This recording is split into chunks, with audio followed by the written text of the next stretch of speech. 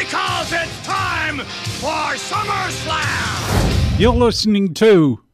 What's the name of this show?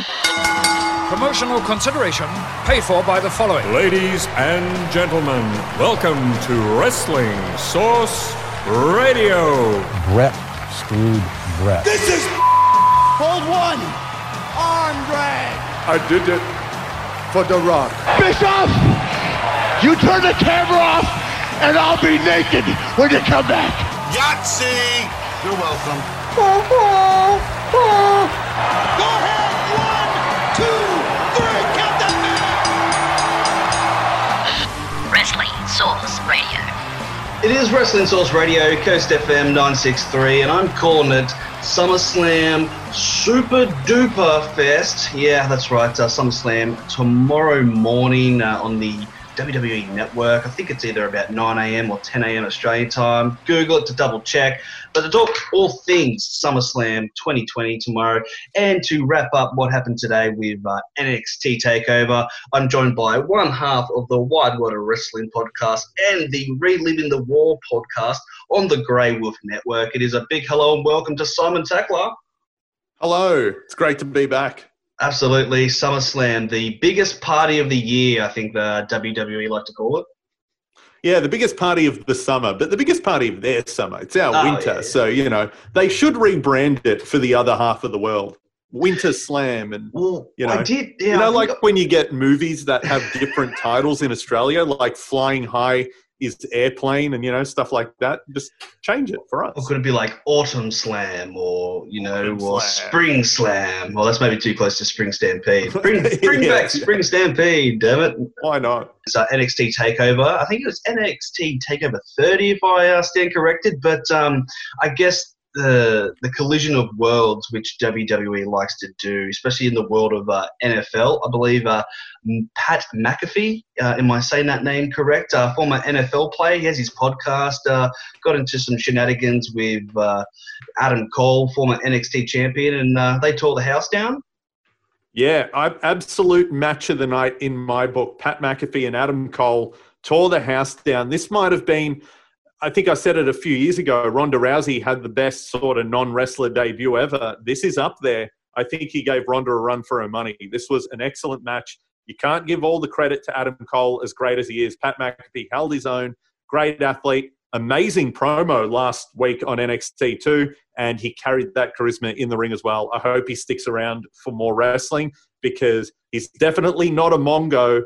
You know, he's better than Kevin Green. Like, if we're talking NFL guys, he even gave LT a run for his money. So when it comes to NFL players, Pat McAfee killed it. But there was a little bit of controversial. He leaked some video. He leaked or he tweeted some videos of his training, potentially kind of giving away a little bit of the surprise, not protecting the biz, as they used to say in the olden days. Yeah, this is just something that stuck with me. I think WWE might have even used the footage on NXT, you know, to promote the match. But him in training, he showed that he could do the backflip off the top rope and land on his feet. And he also showed that he could Shelton Benjamin style jump straight to the top rope in one fell swoop. And I thought that gave away the spot of the match. It was meant to be sort of the show-stopping moment where he gets pushed off the top, lands off his feet, and then in one motion basically jumps right to the top and hits a superplex. It was still absolutely amazing, but it just killed me, the fact that I already knew he could do it, you know? We all want to be shocked, like, oh my God, didn't you just see what he did? It's like, yeah, I know he can do it.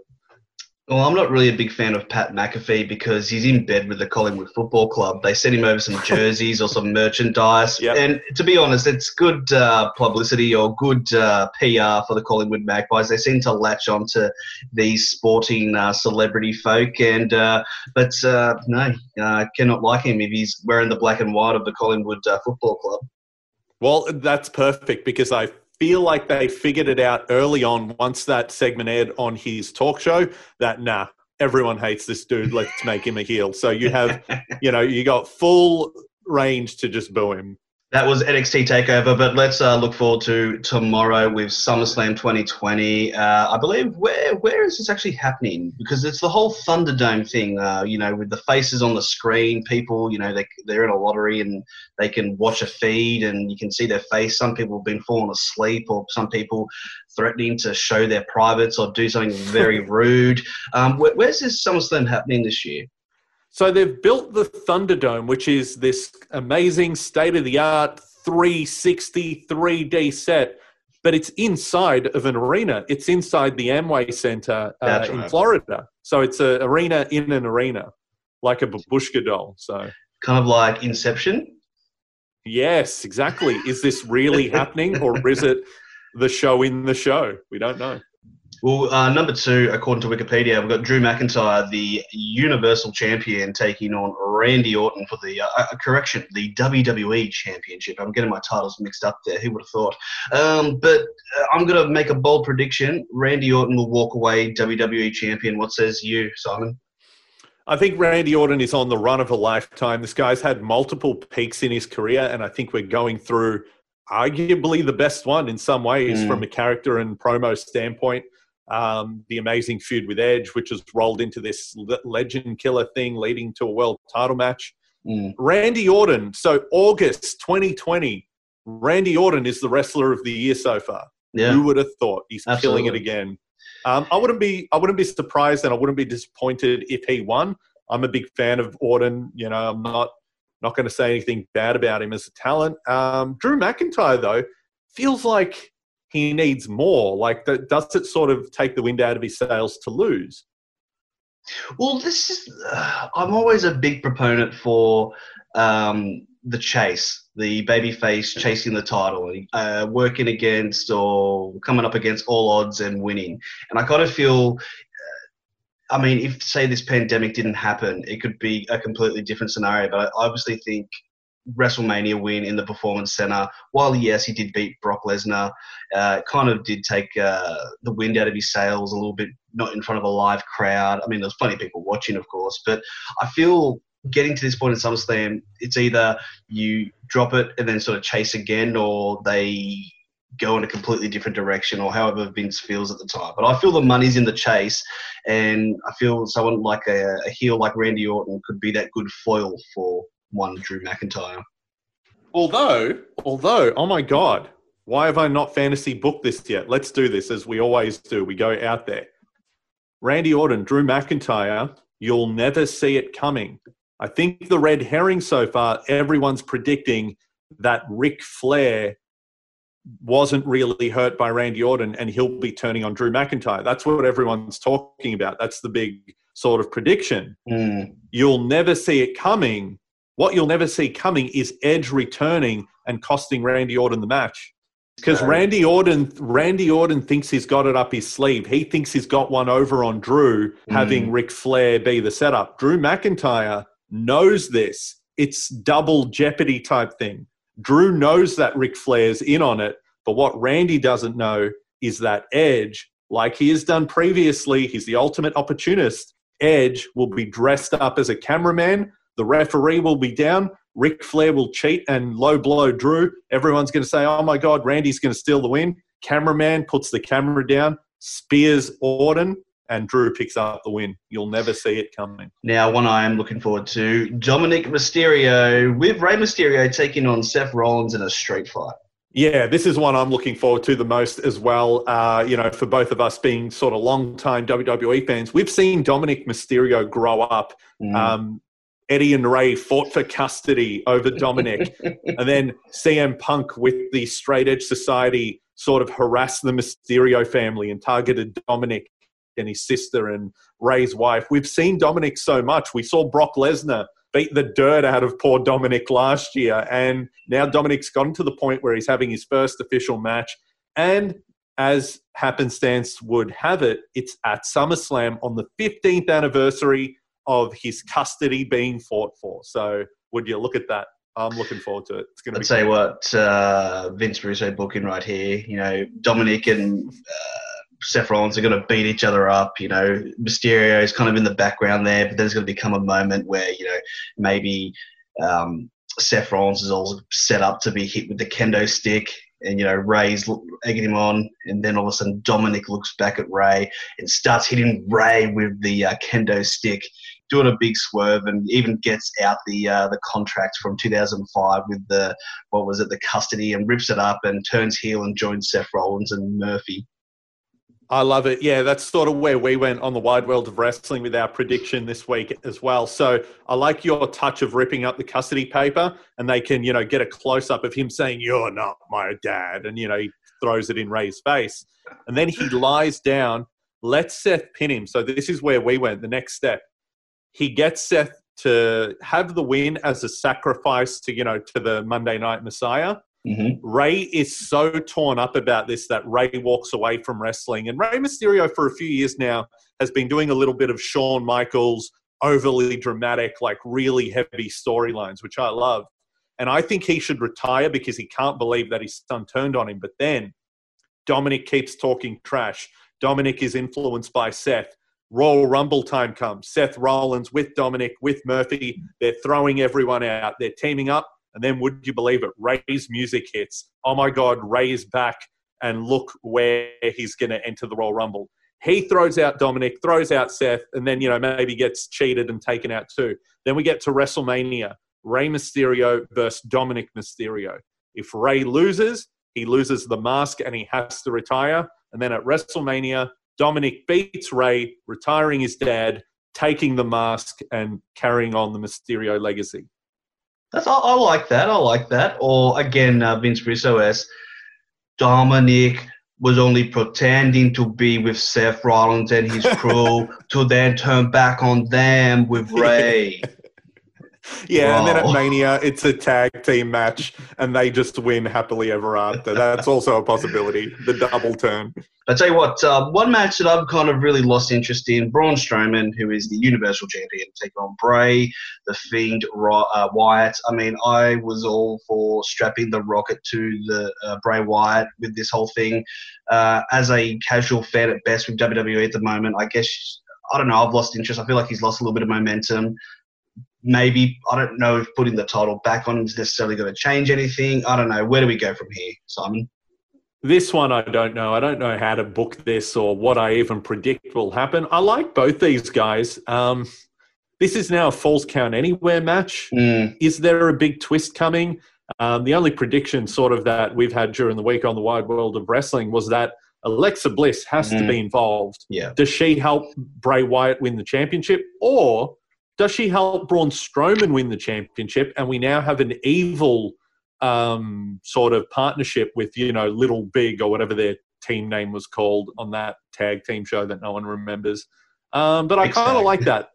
Yeah, the Mixed Tag Challenge. That's the one. Braun Strowman and Alexa Bliss as sort of this evil combo is fun. And then Bray Wyatt can be positioned sort of as a tweener or even a face, sort of like The Undertaker, where he might be this supernatural character, but everybody loves him. So there may be something there. But then what happens is Alexa Bliss gets pregnant and they don't know if it's Braun or if it's Bray's, and they battle over that. And the baby is Eric Rowan when he returns one day. Although, actually, I'm not going to claim that this was my idea. I heard this on the Masked Man show. They predicted it. But Braun Strowman being world champion as a heel is great because it then sets up the return of Roman Reigns to dethrone Braun at WrestleMania. Because let's not forget, legitimately, and I will, say this too, I think Braun Strowman and Roman Reigns have had some of the best matches of the past few years, especially like that big man main event style. To do it for the title on the biggest stage at Mania, doing it properly with the crowd hating Braun and loving Roman, I think would be great. And I think that's sort of a real WrestleMania main event. It looks like it. Big Dog is back. I'm all for Roman Reigns coming back. I hope he returns at SummerSlam. And I've just Googled it for Australians listening. 9 a.m. Australian Eastern Standard Time if you warm up your WWE network or if you purchase the WWE network. I think in Australia here it converts over to about $13 or $12. There I am shilling out for the man, Vince McMahon and his WWE network. But SummerSlam 2020, like always a staple with WWE, was talking with Rose a little bit earlier in the week about your top fives or your top fours. We kind of ranked this as a 3 behind Royal Rumble and WrestleMania, but for a long while there was the number 2 one. So I guess check out SummerSlam. But as always, Simon, you've got 2 other wrestling podcasts which are doing fantastically well, especially the Reliving the War. Just recently signed to Grey Wolf Network. Tell us a bit more about that. Yeah, so Reliving the War, it's myself and Nims Azur, who I worked with for years on the Wide World of Wrestling. He's sort of part of that team still. So Reliving the War is 2 guys in their 30s rewatching every pay-per-view from the Monday Night War era. So WCW and WWE were going back and forth, comparing the shows month to month. How do they stack up? Do they still live up to our nostalgia? And is there anything worth still watching and reliving? And it's been good. We're only a couple of months in, and I've been surprised by what I still enjoyed compared to what I thought was good, when I was 10 years old. Simon Tackler, one half of the Wide World of Wrestling podcast and Reliving the War on the Grey Wolf Network. Make sure to check those out. Give them the hits and subscribe and all that good stuff. Until next time, we'll pencil in Survivor Series or Royal Rumble probably. Yep, if I'm still kicking here in Victoria, sure. Let's recap a show in a few months. We'll talk about Survivor Series. Wrestling Source Radio. It is SummerSlam Super Duper Fest here at Wrestling Source Radio, Coast FM 963, and joining me again for 2020. I feel like it's been a long time between drinks. It is one half of the PWA commentary team. It is Andrew Rose. Rose, hello and welcome. Hello, sir. Great to be back on your show. It has been quite a while, but great to be here. SummerSlam, baby, the second biggest show of the year, or third if you're a Rumble, I guess. Well, that's the first thing I was going to ask you. On your top 5 or the big 4 or big 5, that's WWE call them, where does SummerSlam rank for you? Because I was thinking this in my head just before we started recording, that it was number 2 to WrestleMania, but then I thought, no, the Royal Rumble would be number 2. Maybe SummerSlam's number 3, or is SummerSlam the number 2? That's a good question. Well, for me, number 1 is Payback. No, I'm just kidding. Number 1 would have to be, of course, WrestleMania. I think number 2 was SummerSlam for a very long time because it was almost like the Winter Olympics of wrestling. It was in the other half of the year. You're as far away from WrestleMania as you can be. It's summer in America, very festive, very fun. But I think the enjoyment, the stakes, and just the spectacle of the Royal Rumble over time has taken over SummerSlam for a lot of fans. So I think you could probably say WrestleMania and then SummerSlam is 1 and 2 for prestige. But I think for fans' iconicness, it goes WrestleMania, Rumble, SummerSlam, Payback now. Payback. Not even going to include Survivor Series, no? Oh, guys, we're already a week away from Payback, guys. Get excited. No, Survivor Series is good. I think Money in the Bank has a pretty good argument for number 4 now. I think Money in the Bank means more than Survivor Series these days. Oh, that's a big call there. But I think it's, there's call for that because I guess someone winning or that briefcase and knowing that they'll eventually cash in on either that night potentially or I guess later on down the track as opposed to the old-fashioned 8-man tag team elimination type of style, which I don't think they've really done in quite some time. If they do, it's usually just one match for the whole pay-per-view. It's kind of like the equivalent between a draft pick and an all-star game. An all-star game's fun. You've got a bunch of the people you know all wrestling each other at a Survivor Series, but the Money in the Bank is your draft pick. Like the person that wins that briefcase could be the next big thing. You know what I mean? I just feel like there's a weight to Money in the Bank that I think as time goes on will become an even bigger thing. Yeah, just ask Baron Corbin. But SummerSlam, what is your first SummerSlam memory as a young wrestling fan, Rose? That's a good question. My first memory? Oh, I'm trying to think. I mean, I've got a list here of some of the SummerSlams I like. I reckon SummerSlam 98 is pretty close. I would have been in year 8. I don't think it's my first SummerSlam memory, but looking at some of these matches, they stick in my mind. Like, this was the Triple H versus Rock in the ladder match for the Continental Championship, and Stone Cold Steve Austin versus The Undertaker for the WWF Championship. And that had that amazing Highway to Hell promo going into it. So for me, I guess the Attitude Era was when I was growing up. So that SummerSlam sticks out, but I don't know if that's necessarily the first thing I ever saw. The one I usually just go to because I guess it was the peak sort of Attitude Era, or I guess WWE and their dominance over then WCW. SummerSlam 2000. Basically, I think mainly known for TLC 1 with the Hardy Boys, Dudleys, Edge and Christian with the Tables, Ladders and Chairs, which is phenomenal, but also the love triangle between Kurt Angle, Triple H, Stephanie McMahon, and I was super excited to see Jerry the King Lawler. I hadn't seen him in a match prior to this, going through any archive footage or the WWE Network back then, but seeing him take on Taz and Jim Ross smash the glass of jars and lollies over Taz's head. Here's how stacked SummerSlam 2000 was. On top of all that stuff you just said, the TLC match, the main event with Rock, Triple H, Kurt Angle, you had Chris Benoit and Chris Jericho in a 2 out of 3 falls match. Yep. You had China winning the Intercontinental Championship. And then you had that crazy Steve Blackman versus Shane McMahon hardcore match where he fell off the Titantron backwards, the straight back fall off the Titantron. Basically, Shane, we need you to fall off something big. I mean, that could have been like the real beginning of that iconic Shane jumps off stuff. I think it'd have to be close. It definitely does. I remember that being one of the first ones that I saw as a young kid. For sure, that's the biggest fall.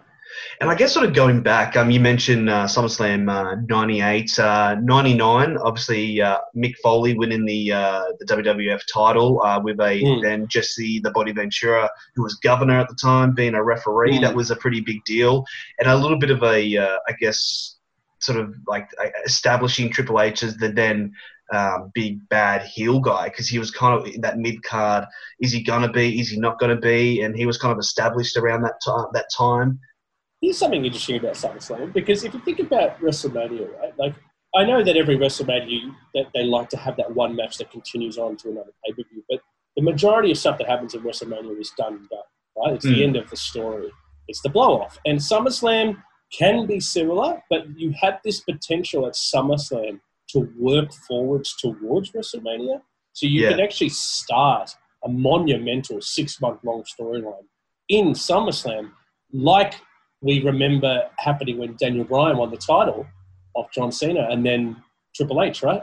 Yeah. Knocking him down. Yeah, he took the words right out of my mouth, Meatloaf. I was just going to say there, that was basically the start of Daniel Bryan's big push-unpush, I guess you could say. The iconic authority angle pretty much started that night, so that's a good example of how SummerSlam, weirdly, even though it's 6 months before WrestleMania, can be a setup for those huge, massive storylines. And remember, that was going into WrestleMania 30. That had to be big. Go back to 1988. I wasn't even born yet. I'm an 89 baby, but SummerSlam, the very first one, which I believe was the main event, was Andre the Giant, Ted DiBiase, the Megabucks taking on Hulk Hogan and Randy Savage. They were the Mega Powers. Oh, the Mega Powers, that's right. Superpowers. And they had the special handshake and everything, and they did it like that. And the polka dot bikini with Miss Liz. And Miss Elizabeth, Yeah, but I'll tell you what took the cake with that show. It was at Madison Square Garden, obviously like the holy grail for wrestling fans and obviously sport fans. But the first match, Intercontinental title, Honky Tonk Man beaten in record time by the Ultimate Warrior to win his first Intercontinental title. I'm a big Ultimate Warrior, Mark. What say you, Rose? I was never a huge Ultimate Warrior guy. He kind of freaked me out whenever he sprinted to the ring. I was like, what's he in a rush? Where's he going? Is he running late? Has he got a train to get? It was uncomfortable when he'd run to the ring and shake the ropes. I don't like being around people that manic, but I was never a huge Warrior guy. But that match was so iconic. I remember when you're a kid, you first find wrestling, you go back, because I would have been 4 when this happened, SummerSlam 1988. And you remember, you go back, right? You go back in the day, I had a Blockbuster around in my house. You'd go, you'd rent Video Easy, videos. I'd always rent 3 videos. I'd rent a new release, a wrestling video, and a Jackie Chan video. That was me as a teenager. Yeah, I was a big Jackie Chan kid. So I went through all his collection. Armor of God, best movie. Everyone should go watch it. What was interesting about this was Honky Tonk Man, I think he was the record holder, right, for this title reign. This was like the longest title reign in Intercontinental Championship history, which I think a lot of people forget, like how awesome Honky Tonk Man was as the champ, as this obnoxious country music singer. And then just the impact of that was so huge. And here's an interesting point. that is another kind of trope that you see every couple of years in SummerSlam, which is the shock. The shock SummerSlam main event, because everyone expects SummerSlam to be this huge kind of almost WrestleMania-esque, but they can take those chances, like Ultimate Warrior beating Honky Tonk Man almost instantly. And was it SummerSlam where Randy Orton was like mauled by Brock Lesnar? Was that SummerSlam? I believe it, yeah, where he beat him to a bloody pulp. Yeah, I think that was like 2016 or 2015. Yeah. Cut his head open and murdered him. And didn't the same thing happen to Cena at SummerSlam? Was that SummerSlam? Yeah. Brock Lesnar absolutely destroyed him. That's, I think, began Brock Lesnar's then long title reign, yeah. So there you go. That main event would make people furious at WrestleMania because it's the biggest show you've got to put on the match. But at SummerSlam, you can get away with those shock. Oh, my God, what just happened moments. And I think that's a good example. And moving forward with 1992, the first time that SummerSlam had basically gone outside of the United States to Wembley Stadium in England, main evented Bret Hart and obviously hometown hero, the British Bulldog. An IC title match headlining a SummerSlam. I mean, that sounds like something that would be unheard of, but obviously given that the British Bulldog was involved in it and it was over in England, makes perfect sense, doesn't it? It does. I mean, this is interesting because in a world like New Japan, the Intercontinental title is considered almost as prestigious as the main title. They're quite close to each other. So in New Japan, if an Intercontinental title headlined an event, no one would blink an eye. They would be 100% justified. In fact, One Wrestle Kingdom Nakamura with the Intercontinental title headlined their biggest show over the world title. So that's how important that title can be. The fans much to the chagrin of your guy Naito.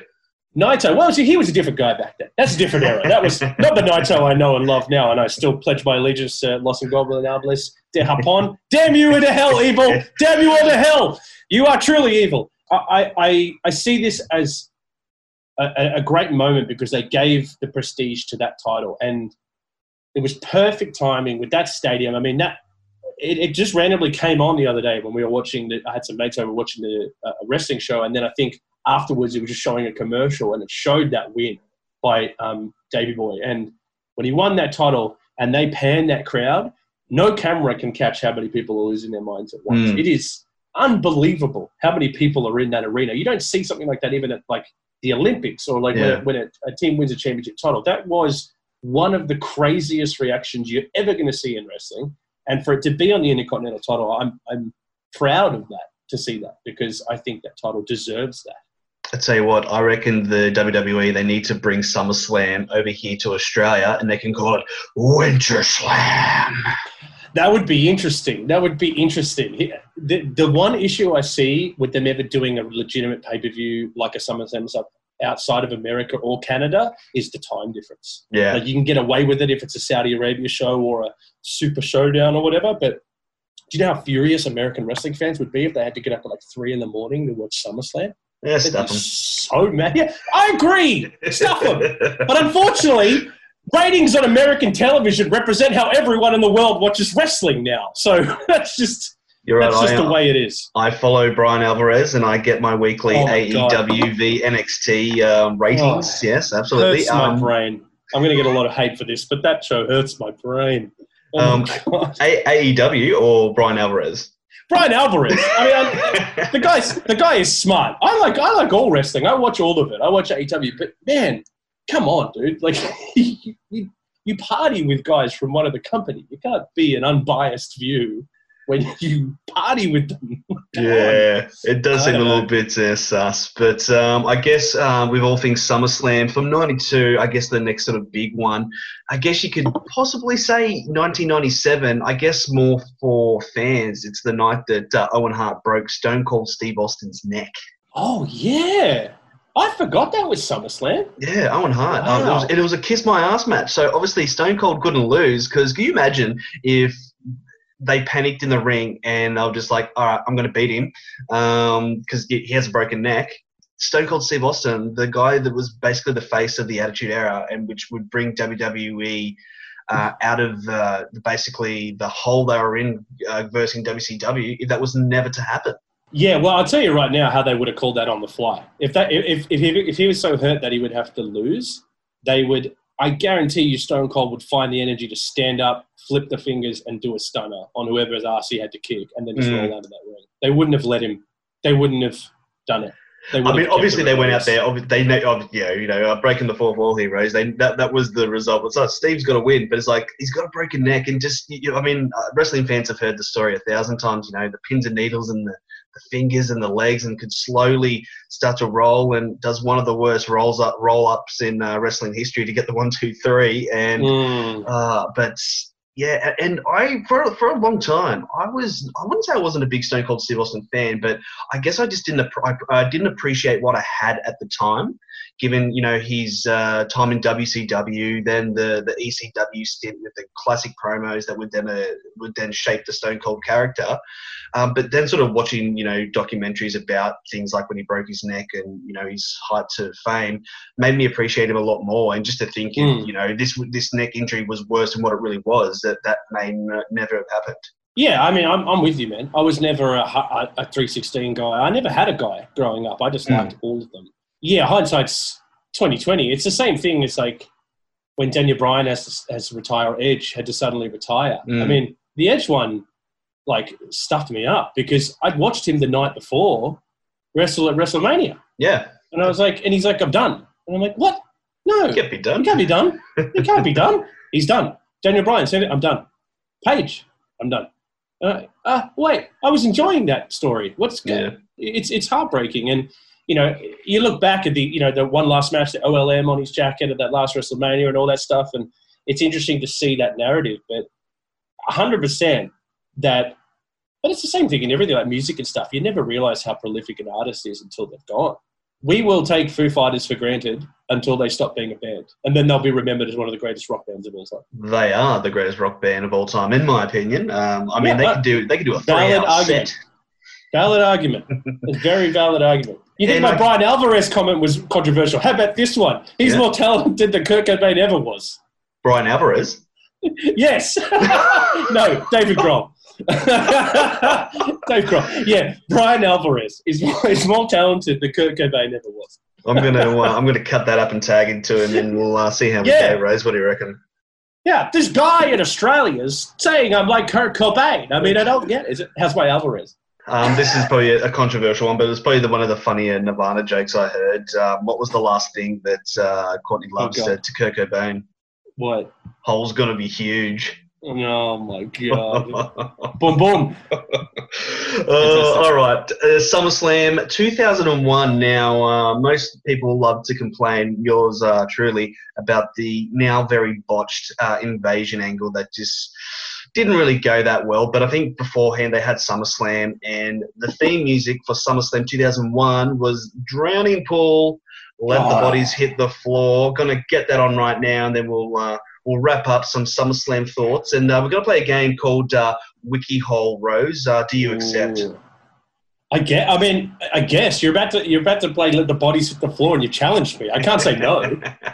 We're going to call it Wrestling Wiki Hole. Find out what it is after this. Wrestling Source Radio. And we are back. Wrestling Source Radio, Coast FM 963. I'm calling it the SummerSlam Super Duper Fest. And joining me right now is one half of the PWA, Pro Wrestling Australia commentary team. It is Rose, and SummerSlam. We just came off Let the Bodies Hit the Floor there. 2001 what a SummerSlam. Song.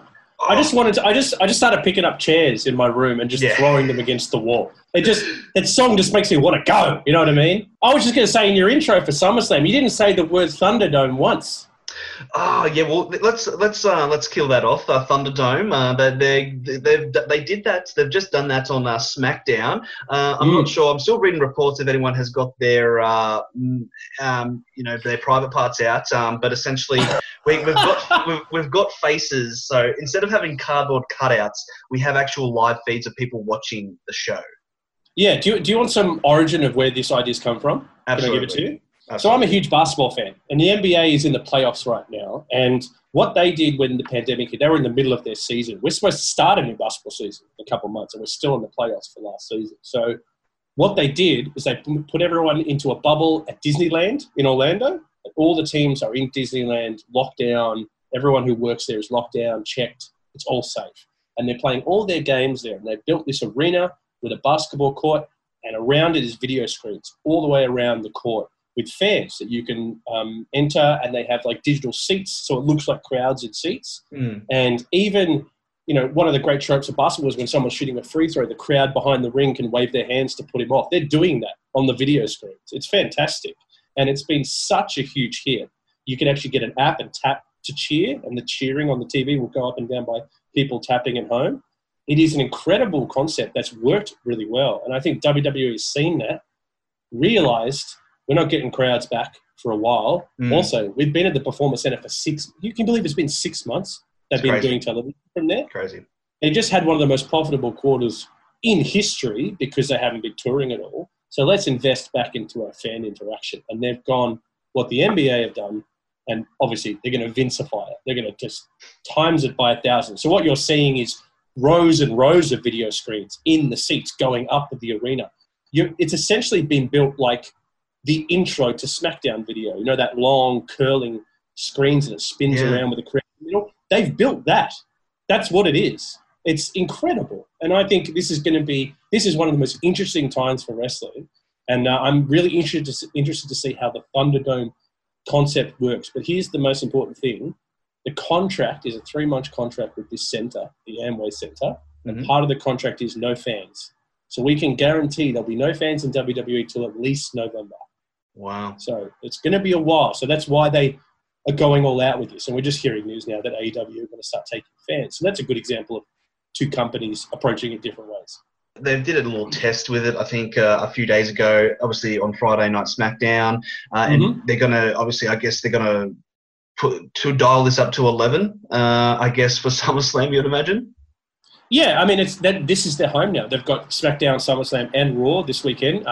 Going forward for the next 2 or 3 months, remember, we've got another pay-per-view in a week after SummerSlam. We've got Payback next weekend. But yeah, it's going to be interesting to see how this new fan interaction goes. And I think it's great. I, for one, am probably going to enter because I'd like to be at a Raw for once, even if it is on a video screen. I haven't done as much research as you have into this. Do you have to pay or is it free? Apparently not. It's like a lottery. So I think you go to, I think it's WWEThunderdome.com or something like that. If you Google it, you'll find it. And you can enter a lottery, kind of essentially a lottery. But I think there will be plenty of screening. And I imagine if you do anything stupid, you're gone permanently. And also I think there'll be a delay. So you'll probably get a feed. They do that in the basketball. The people watching the feed on the game are reacting in real time. So when a basket's hit about a second and a half, 2 seconds later, they all react and cheer. So it is in real time. And they will do that, but they're going to have to delay when we see it in case 20 people get their dicks out at once or something like that. Or all of AEW show up. it's like the radio, again, breaking fourth wall for the listeners, the dump button, which Kyle and Jackie like to use a lot. Yeah, the dump button. I mean, there'll be someone full-time finger on that. But I'm interested to see what would happen. Wouldn't it be great if, like, an Enzo shows up or something? Like, they could do some interesting things with those video screens, Someone will definitely try and troll. It'll be funny. Absolutely. WWE Thunderdome. I'm just going to be disappointed if Tina Turner doesn't rock up and sing the theme song from Mad Max 2. We don't need another hero. Holy shit, dude. That's a great idea. We need someone to sing the anthem, right? Absolutely we do. Get Tina Turner out there in the spiky shoulder pads and everything. Yeah. That'd be great. And I mean, obviously, us Aussies, we love Tina Turner because we made her famous again. But I don't know how over in America how she's received at the moment. But I mean, obviously, Nutbush City Limits, that always gets the girls on the dance floor, especially at weddings. WWE, get Tina Turner for the Mad Max song. That song is so ingrained in my head. The moment you said it, the song started in my head. And I felt like I should start doing the dance moves. That's how ingrained it was in my mind. Nutbush or We Don't Need Another Hero? Nutbush. I don't think I've ever danced to We Don't Need Another Hero. But you got the choir, so you could get some choir on board for it as well. Nice. Yeah. I know. I definitely think Tina Turner should be there. This is Booking 101, guys. But I tell you what, though, I just wrapped up watching SummerSlam 2005, Rose. Now, that was main evented by Hulk Hogan and Shawn Michaels. And but looking at this card, I didn't realize how loaded this show was. So from top to bottom, no, let's go from bottom to top. We had Chris Benoit, Orlando Jordan, United States title. You had Matt Hardy and Edge, which was just fresh off the actual Edge having an affair with Lita or vice versa. I don't know how you slice that. We also had Eddie Guerrero, Rey Mysterio with, Dominic above, not him, but I guess the ownership of Dominic, or what do you call it? The custody of Dominic, above the ring in a ladder match. Also had John Cena, Chris Jericho, Batista, JBL. I'm probably missing a couple there, but obviously main evented by Shawn Michaels and Hulk Hogan. And I just remember, I hadn't seen this event in full for quite some time. And I just remember... Is this Hulk Hogan? Like this American... This is red Hogan. And yellow Hulk Hogan, and a very overselling HBK. He basically was doing flips and basically... So HBK. But more so, I think there was I think HBK potentially was disgruntled backstage with the politics of wrestling. That doesn't sound like HBK at all, that he would make a mockery of a match because he's unhappy with backstage politics. Hush those words there. That would never happen. A great name of Shawn Michaels, but when he does the big boot, basically gets back up, does a flip, and falls back down to take the leg drop. But overall, the match was okay. I thought, because I didn't want to watch it because I thought he was selling overly too much. I mean, there's a few spots where he does oversell, but an interesting main event. That SummerSlam, I actually watched with mates who aren't wrestling fans. Right. That's really interesting. Now, you just sparked that memory in me. That's the only wrestling pay-per-view I think I've ever watched, maybe a WrestleMania, with someone who isn't a wrestling fan, because everyone was talking about how Hulk Hogan was back. So all my schoolmates are like, hey, Rose, you like wrestling? Like, yeah, let's do a gathering at my house and we'll watch that match. I was like, yeah. And so the whole day I was just like, who's that? Who's that guy? And I'm like, oh, that's Matt Hardy. Like the whole time. And then, they were so pumped at the main event. It was, I remember that's just the reach that Hulk Hogan had. Right? Yeah, and a lot of people like to give Hulk Hogan, especially within the wrestling world, but I mean, you sort of pop culture people like, oh yeah, Hulk Hogan, he's great. But I mean, for the wrestler and the pull that he had, especially going from the 80s until I guess this time, which was 2005, people responded and people, I guess, were paying money and tickets to see him. Oh, he was a mainstream star, and I think the only person that comes close to that in WWE right now is Brock Lesnar. He's the only other guy I can think of that people that don't watch wrestling will tune into wrestling to watch him fight because of his notoriety outside of it. Yeah, I agree, but I'd have to say The Rock would have to be up there for sure, right? I think he's a movie guy now. Yeah, you do. I don't even classify him anymore. Like, when's the last time he wrestled? Would have been WrestleMania 32, which was like a surprise, I think.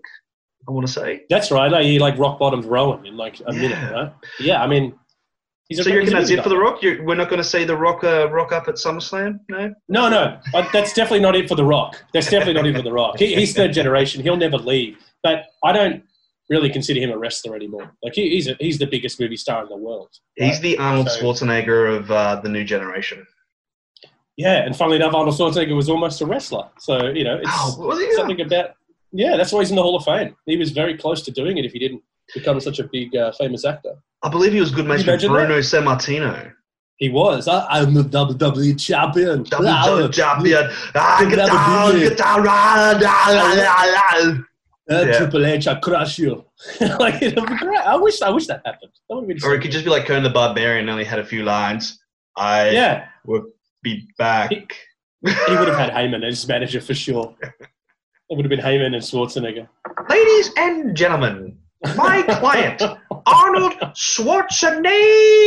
Oh, that was really bad, Paulie, but that was pretty good. Can I give you a SummerSlam? Can I give you one? Yeah, okay. SummerSlam 2011. I know a lot of wrestling fans will just jump up at the mention of this one because the whole card wasn't necessarily that great, but two of the matches on this card alone make it a pretty iconic SummerSlam. One was the end of the Christian versus Randy Orton feud for the World Championship, which I just think was just some of the most consistent wrestling in a feud I've ever seen. Like, I just loved tuning in every time those two guys fought for that title. Yeah. It was just the best.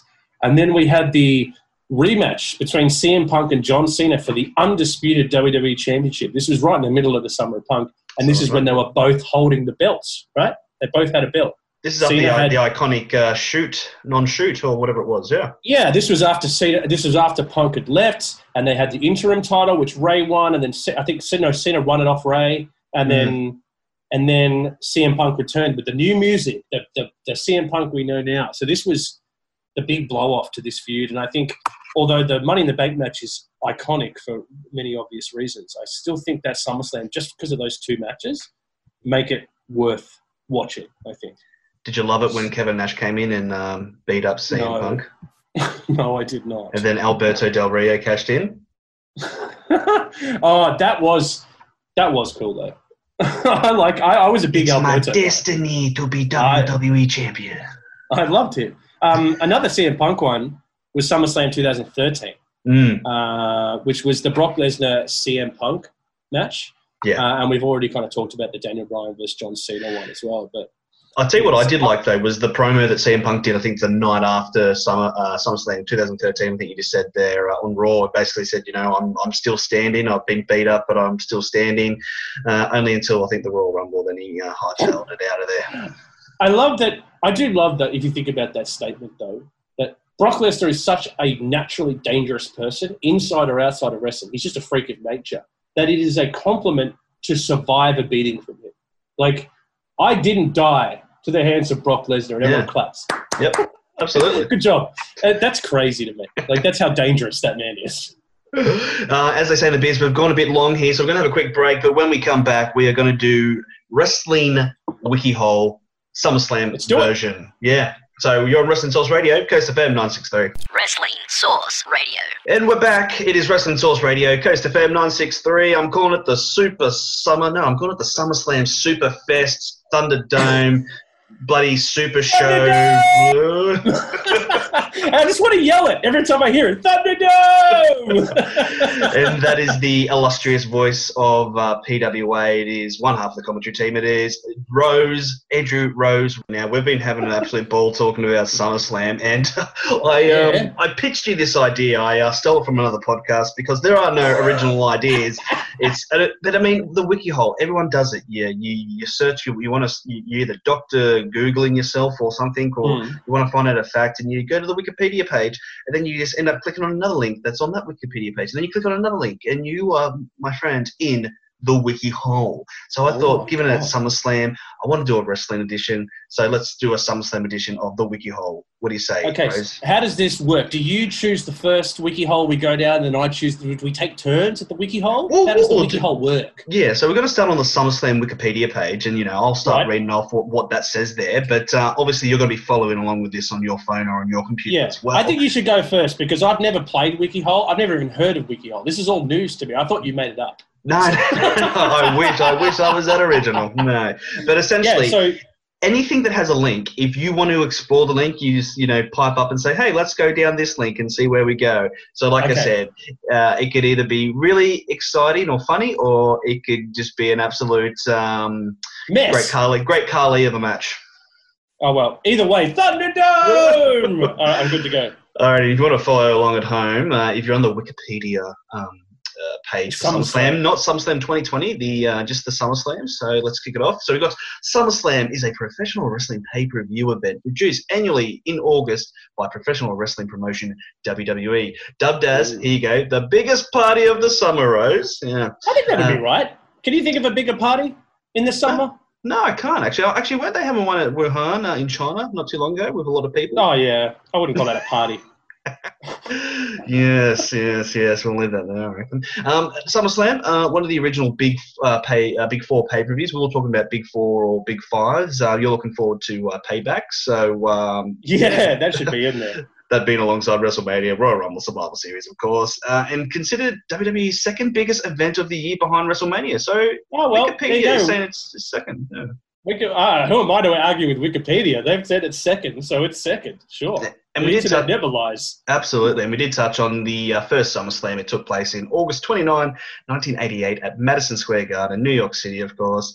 And that was a broadcast via pay-per-view, baby. And from 2009 to 2014, SummerSlam was held at the Staples Center in Los Angeles. That's where they play basketball. You're a big basketball fan, you'll say. Can we click on that?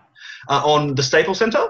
Yeah, I want to know more about the Staples Center. All right, we're clicking. So we're going down the wiki hole. We're going down the Staples Center. All right, Staples Center, officially stylized as Staples Center, is a multi-purpose arena in downtown Los Angeles, adjacent to the LA Live development. Whatever. I love this game. I can just click on anything and you have to read it. This is a great game. It is located next to the Los Angeles Convention Center complex along, how do you pronounce that street? Is it Fregorio Street? Okay, here we go. I've got a bit of info here. Let me jump ahead for you. The arena is the home venue to the Los Angeles Kings of the NHL Hockey League, the Los Angeles Lakers and the Los Angeles Clippers, and the Los Angeles Sparks, all of the women's national team, the Los Angeles Avengers of the Arena Football League, and the Los Angeles Defenders of the NBA D League. That is a lot of teams in one arena. You know, we struggle here to have one or two teams share one bloody ground as opposed to, 50? Oh, yeah, the Sydney Kings used to show up to the entertainment centre and they hadn't unlocked the thing. There was just a guy who had to rush with keys. Oh, sorry, guys, you got a game tonight. Yeah, open up the entertainment centre. So they all have separate keys, though. So which one is it? It's this one or is it that one? Oh, yeah. Where are we up to? I think I've lost my place here. So here we go. Here's an interesting fact. It's the only arena in the NBA shared by two teams. So the only arena in the whole of basketball that has two teams playing in the same arena from the same league. The other stadium that does that is MetLife Stadium. The NFL, they host the New York Giants and the New York Jets. So that sports connection to wrestling there. MetLife, another iconic wrestling ground. I have to ask to click. You said there was like a team called the Avengers, was there? Hang on. Yes, the Los Angeles Avengers. All right, what is that? I'm gonna ask you to click on that. What does it say? Well, they play in the Arena Football League. Would you like to know more about the Los Angeles Avengers or the Arena I'm already Football there. League? I'm one step ahead of you. The Los Angeles Avengers, were an Arena Football League team, so they're non-existent. Have you heard of Arena Football? No. So it's what it is. It's what you get on the packet. It's what is written there. It's NFL in an arena, so smaller ground. There's no outs on the sides. There's walls, so you slam into them like ice hockey, and it's like a really short, quick form of NFL that you can play indoors. There was actually there used to be the league, and then there was a women's league. Do you remember what was it called? The Lingerie League. Back in the 90s, they'd have small NFL indoor grounds with women in lingerie playing football. I do say I think I did see that on TV. Yeah, that was entertaining. Great that would sport. Never fly now. No, absolutely not. But I was a huge fan. Kept up with all the stats. But this team no longer exists because I'm reading here. So from 2002 to 2008, what happened there? Did they lose funding or something, or did they get? I have a feeling get moved. I think I have a feeling the fact that you've never heard of Arena Football League is why this team doesn't exist anymore. Do you know what I mean? I just don't think the sport was very popular. Yeah. Okay. All right. I'm feeling you. All right. So what other links have we got here that we can go further down to WikiHole? See, this is the thing about WikiHole, folks. You start with one subject and you go down a completely different one. Okay. Here we go. I have an answer for you. Just before we move on, the Avengers team announced the termination of their team in 2009 after 9 years of operation. Mm-hmm. 4 years later, it was announced that the Los Angeles Kiss would join the AFL starting in 2014, making them the fourth team to set up shop in Los Angeles. The Los Angeles Kiss, stylized as LA Kiss, were a professional arena football team based in Anaheim, California. Whoa! The team's ownership was a group of Gene Simmons and Paul Stanley, members of the rock band Kiss, as well as their manager, Doc McGee. Holy shit! Kiss owned an arena football team? See, this is the WikiHole. How great is this? I've already clicked on Kiss. Kiss is an American rock band from New York City. I love this game. By Paul Stanley, Gene Simmons, Peter Criss, and Ace Frehley. Actually, while we're here, a bit of a sidebar. If you had to be, who were you? Were you the Demon, the Star Child, or the Space Cadet? I always wanted to be the Cat because I was a drummer. Yeah. Here's an interesting story. I don't know if I've told you this or mentioned this on your podcast before, but that's how me and my co-host Chris Gale on PWA met. We've been best mates for 20 years, and he was the head of a record label that my band signed to when I was 17. So we were in Sony Studios recording our first EP, and there comes the boss, Chris, the owner of the record label, into the studio and sat down with us.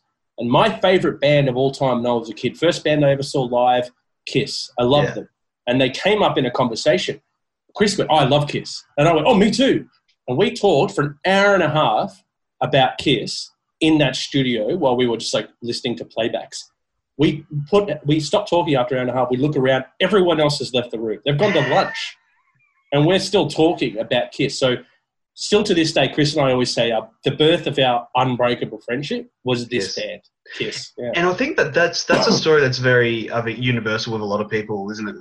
The face paint, it's the Kiss army. It's literally an army because there's so many fans, right?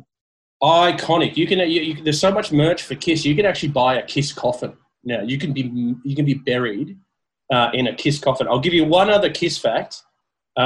Is that I had a mate who was the general manager for the Enmore Theatre in Sydney. You know the venue? Yep. And Kiss played there once. Wow. And after the concert, everyone had left the building. Most of Kiss had left back to their hotels, but Gene Simmons was still there. And my mate Gus, who ran the venue, went backstage and saw Gene there. And Gene said, "How you going, man?" He goes, "Oh, I'm exhausted. That was a crazy night." And Gene goes, "Are you hungry?"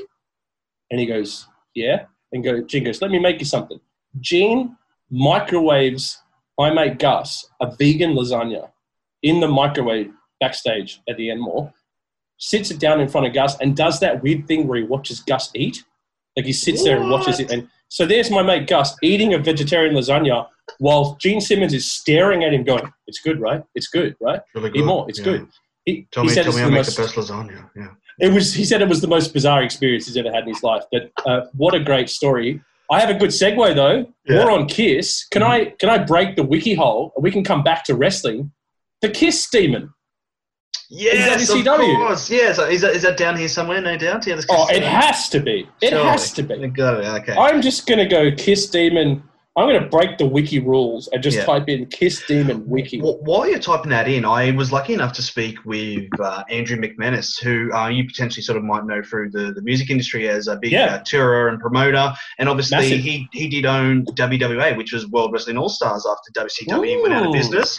And he was actually talking to Doc McGee, the manager of Kiss, when WCW went out of business and said, "Oh, we should contact Ted and, see how much they want for the contracts." And famously, in the archives of Wrestling Source Bottle or Wrestling Source Radio, you can say he said he bought most of the contracts for $1. And I'm like, wow, that was a bargain. But he's like, well, then, had to oblige all the commitments therefore after that, and hence how WWA was born. Can you imagine if Kiss bought WCW? How cool that would be amazing. That would be amazing. Wrestling. I'm because you know me, as much as I love WWE, I'm actually a really big WCW fan because I was a big Sting fan. So sure. I'm going on big sort of marathons of old WCW, the good and the bad. Yeah, I would have loved Kiss to own WCW because can you imagine every Nitro ends with them playing a song? Like the main event of every Nitro is Kiss playing one song with the fireworks, the whole deal. Well, if you listen to Eric Bischoff's podcast, 83 Weeks, the initial term or deal or idea was to have New Year's Evil, where essentially come 12 o'clock, you have Nitro, you have a match, have a Kiss song, or like they perform, vice versa, a wrestling match, and then the countdown to the new millennium. And that's where the Kiss Demon, I think, was originally going to debut, or he was going to come out, or something along those lines. And dude, you just gave me a crazy idea. Imagine an Iron Man match the hour before midnight of New Year's Eve. The match ends at midnight. Yeah, it's like an hour, and they wrestle till midnight. Well, I think WrestleMania a couple of years ago basically finished after midnight. That's right. That was the almost 8-hour one that they did. Can I just point out, we've just gone from SummerSlam to the Staples Center to the LA Avengers to the LA Kiss to the band Kiss, and now we're at the Kiss Demon. Dale Christian Torborg is his name. He's an American baseball trainer and former professional wrestler. He is the son of former Major League Baseball manager Jeff Torborg. No way. Yep. He is the conditioning coordinator for the team I go for, the Chicago White Sox. I did not know the Kiss Demon was just Jeff Torborg's kid. Yeah, absolutely. Yep. How crazy. This is the wiki hole, my friend. How great is it? He's had a whole... He played first base. He was an actual baseball player. He played in lower leagues, the Kingsport Mets and the Appalachian League. What the hell is that? And he's also married to then WCW performer Asia. Her real name, I'm trying to look for her real name. I think that was when Russo was in full swing, and obviously the WWE had Chyna, which was spelled Chyna. Yeah. And then I think Asia was spelled a different type, like a similar way, like ASY, whatever. But that was ASEA kind of or something. Yeah, it was like the kind of like the cheat kind of rip off or make fun of type of thing. So interesting times, 99, 2000 WCW. Isn't it? It's great. Did you know the Demon character was originally supposed to be the beginning of a stable called the Warriors of Kiss, in which the other original members of the band would have a wrestler representing their look and gimmick. So it eventually become a 4-man team like the band. So you had the Demon, Starchild, Cat, and Paul Stanley. Stanley. He's a Starchild. Space Cadet, is it? Spaceman, yeah, something like that. Yeah. Kiss was guaranteed that Demon-themed wrestler would wrestle a main event match with the contract they made with WCW. That sounds like a WCW contract to me. WCW. This was supposed to happen at a special 1999 New Year's Eve pay-per-view against Vampiro. The pay-per-view and the match were taken off the table, however, after Eric Bischoff lost his position in September 1999. And also because the workers at TBS or Turner Broadcast didn't want to work on New Year's Eve, those bastards. Well, I mean, I don't blame them. That would be an absolute nightmare. In order to fulfill the contractual obligation after Eric Bischoff left, he was booked in a special main event match at Super Brawl in early 2000. Uncharacteristic to main event matches, it was the fourth match on the card. It saw Torborg face The Wall, which saw The Wall win with a choke slam. So, main event. I mean, could you argue that Brock Lesnar versus Seth Rollins going on first at WrestleMania is a main event first? Yeah, I can. And I think sometimes if you want to start a show off hot, you start it off with a main event. But I don't think starting the show off hot with the Kiss Demon and The Wall would have been the way to go. So hence why it was match number 4 and not the last or the first. You're not saying the Kiss Demon and The Wall could have started the show off with a bang? Look, I'm of the opinion there's a lot of things which didn't work in WCW which could have worked maybe if done differently, but hindsight being 2020 as we are in 2020, it's a lot easier to be that the couch seat quarterback or the armchair quarterback, yeah, but, for sure. Yeah, I mean, and I think there's a lot of people. I mean, we're talking WCW 2000, and we compare to the WWE in 2000. You weren't able to touch the WWF at that time. They were just in their own world, literally. I got some bad news for you though. Yeah. The Demon character didn't go very well. He got off to a rocky start. He lost to Terry Funk in his debut. Apparently, you don't lose to anyone. You want to lose to the Funker, though, don't you? I mean, I think that's a sign of respect. But apparently, it was because the bookers didn't like Bischoff. Torberg himself contends that the character was hurt because the Kiss concert to debut the Demon character was one of the lowest rated segments in the history of WCW Nitro, which is surprising to me. And I think, Tony Schiavone did like the call in because he's actually a Kiss fan, I think, and it was like he did like the hottest band in the world, Kiss, and I think there was like a mad delay because I don't know if they didn't have the right headgear in to hear the cue, or there was a bit of a delay. But I'm not saying that's the reason why it was the lowest rating, but didn't. Yeah, it's weird. But after that, he was changed to the Demon and placed in a stable with Vampiro and the Insane Clown Posse called the Dark Carnival. Now, the Insane Clown Posse, often abbreviated at ICP, is an American hip-hop duo. Sorry, you got to stop me at some point, or I'm just going to keep clicking links. I'm a big Insane Clown Posse fan. I know all 2 of their songs. No, I only know a few of their songs. Really? Are you, though? Because I don't think I've ever heard it, listen to a full song.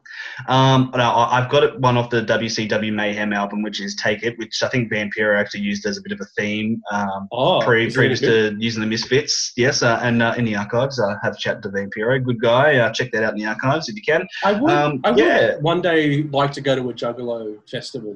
Yeah, absolutely. So would I. A lot of people sort of...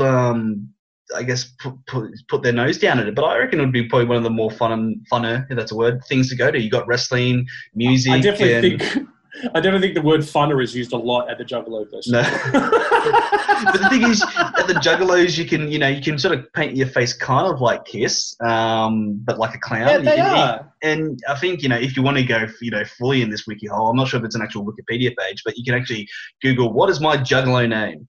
Oh, I'm going to do that right now. I want to find out what my Juggalo name is. Because it is an interesting tie-in, isn't it? Because Kiss their iconic thing was the face paint, and so is Insane Clown Posse, but they're doing it in two different generations, two different styles of music, but almost the same kind of army following.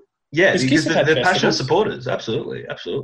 So what is my Juggalo name? Yeah, are you going to the rumandmonkey.com one? Yeah, I'll go to the first one. The Real Juggalo Juggalette Name Generator. Here we go, folks. So what are you going to do here? Get your Juggalo name. Which generation do you belong to? I'm a millennial. Why is before 1946 called the greatest generation? Who named that? I'm a millennial too. The boomers, clearly. Oh, no, they're the baby. No, they're previous now. Yeah. I didn't know I was a millennial. There you go. I'm just on the side. Okay, what do you currently do in life? All right, so we've got options like good question. I'm still trying to figure that out. What do you do in life? I do not work in an office. Full-time student and rocking it. I'm a traveller. That's the only options? Yeah, I work in an office, so I'm going to go that. I do not work in an office. That's what I'm going to say. I wouldn't call PWA an office. Yeah. What is your it's a war zone. What is your deepest desire? Inner and outer peace, a compassionate world, personal growth, finding true love, understanding other people. Or the WWE Championship. A compassionate world. That's going to be me. What is my deepest desire? Yeah. Inner and outer peace, no. A compassionate world, no. Personal growth, maybe. Finding true love, maybe. Understanding, I'm going to go with understanding other people. Because I feel like that's all I do on social media is try and understand what the hell people are saying. What would you say is your strongest quality? I'm a bit of a bright spark. Who says that? Who says that about themselves? I'm a bit of a bright spark. Ugh. I'm always helping out. My life is a crazy explosions of shapes and colours. That's me. I'm going to go with the kindness one, I think, yeah. Or maybe I know what I want. Confidence. Yeah, I'm going to go confidence. What role do you play? Okay, so either we're going to find out our real Juggalo name or we're just being spammed on Google. Yeah, so, I feel like I'm giving all my information to the government right now. What role do you play in your friendships? I like to make my friends laugh. That's what I'll do. I always take their advice. I tend to be the peacemaker between friends. I offer support where I can. I'm usually the one to help them fix things. Which one are you, mate? I reckon I'll try to make them laugh as well. Yeah. I'll try to be a funny guy. Yeah. How often do you work out? Well, I'm obviously going with the first one. Workout, are you serious right now? Every day, getting out of bed is enough of a workout for me. The people at the gym know me by name, or fitness is life. Which one are you? I did, are you serious? What is fitness? What is the difference between the people at the gym know me by name and fitness is life? It seems like the same thing. Might be dependent on how much pre-workout you take out, maybe. I don't know. Yeah. What did you take? Why did you take this test? It looked like fun. I was bored. My friends encouraged me to do so. All of the above, or I'm on a podcast. Which one? My friends encouraged me to do so. Or I was bored. All of the above. There's more questions. What do you dream about when you sleep? Oh, God. I really regret doing this now. I'm just going to This is actually a really good question, though. What do you dream about when you sleep? I often dream that I am drowning, fighting or running away from war. I dream that I am flying, often dream of animals, people, and relationships. My sister used to have a dream that Tom Cruise was on our front concrete porch vacuuming it when she came home from school one day. She'd have that recurring dream. Really wow. I have ones where I'm walking down the stairs of my primary school. Don't know why. Or I'm late to business class. Really? That's interesting. Maybe you're walking down the steps of your primary school because that's a really vivid memory of yours that you did repeatedly. So it comes into your head. Yeah, I did actually repeat. No. Oh, I don't know. I meant you just did it every day. No. You know what? The next one, though. If you were an animal, what would you be? A dog, I'd be a wolf, a tiger, lion, jaguar, a gazelle, horse, giraffe, owl, falcon, eagle, or a dolphin. Yeah, it's no cat. No, I'd be a dog. I'd be a dog. Yeah, dog wolf. This is crazy. These are so many questions. Yeah. Do you have a bucket list? No. One more. Okay, so pick one. And when you get to the final question, it says pick one of the below. You are real juggalette, down-ass juggalo, or juggalo for life. I've got to say down-ass juggalo. And now... I just want to correct you there. The first one is juggaho for life. Oh, is it? I thought it was real juggalette. Either they've misspelt the L or they're meant to say juggaho for life. Like, that's a thing.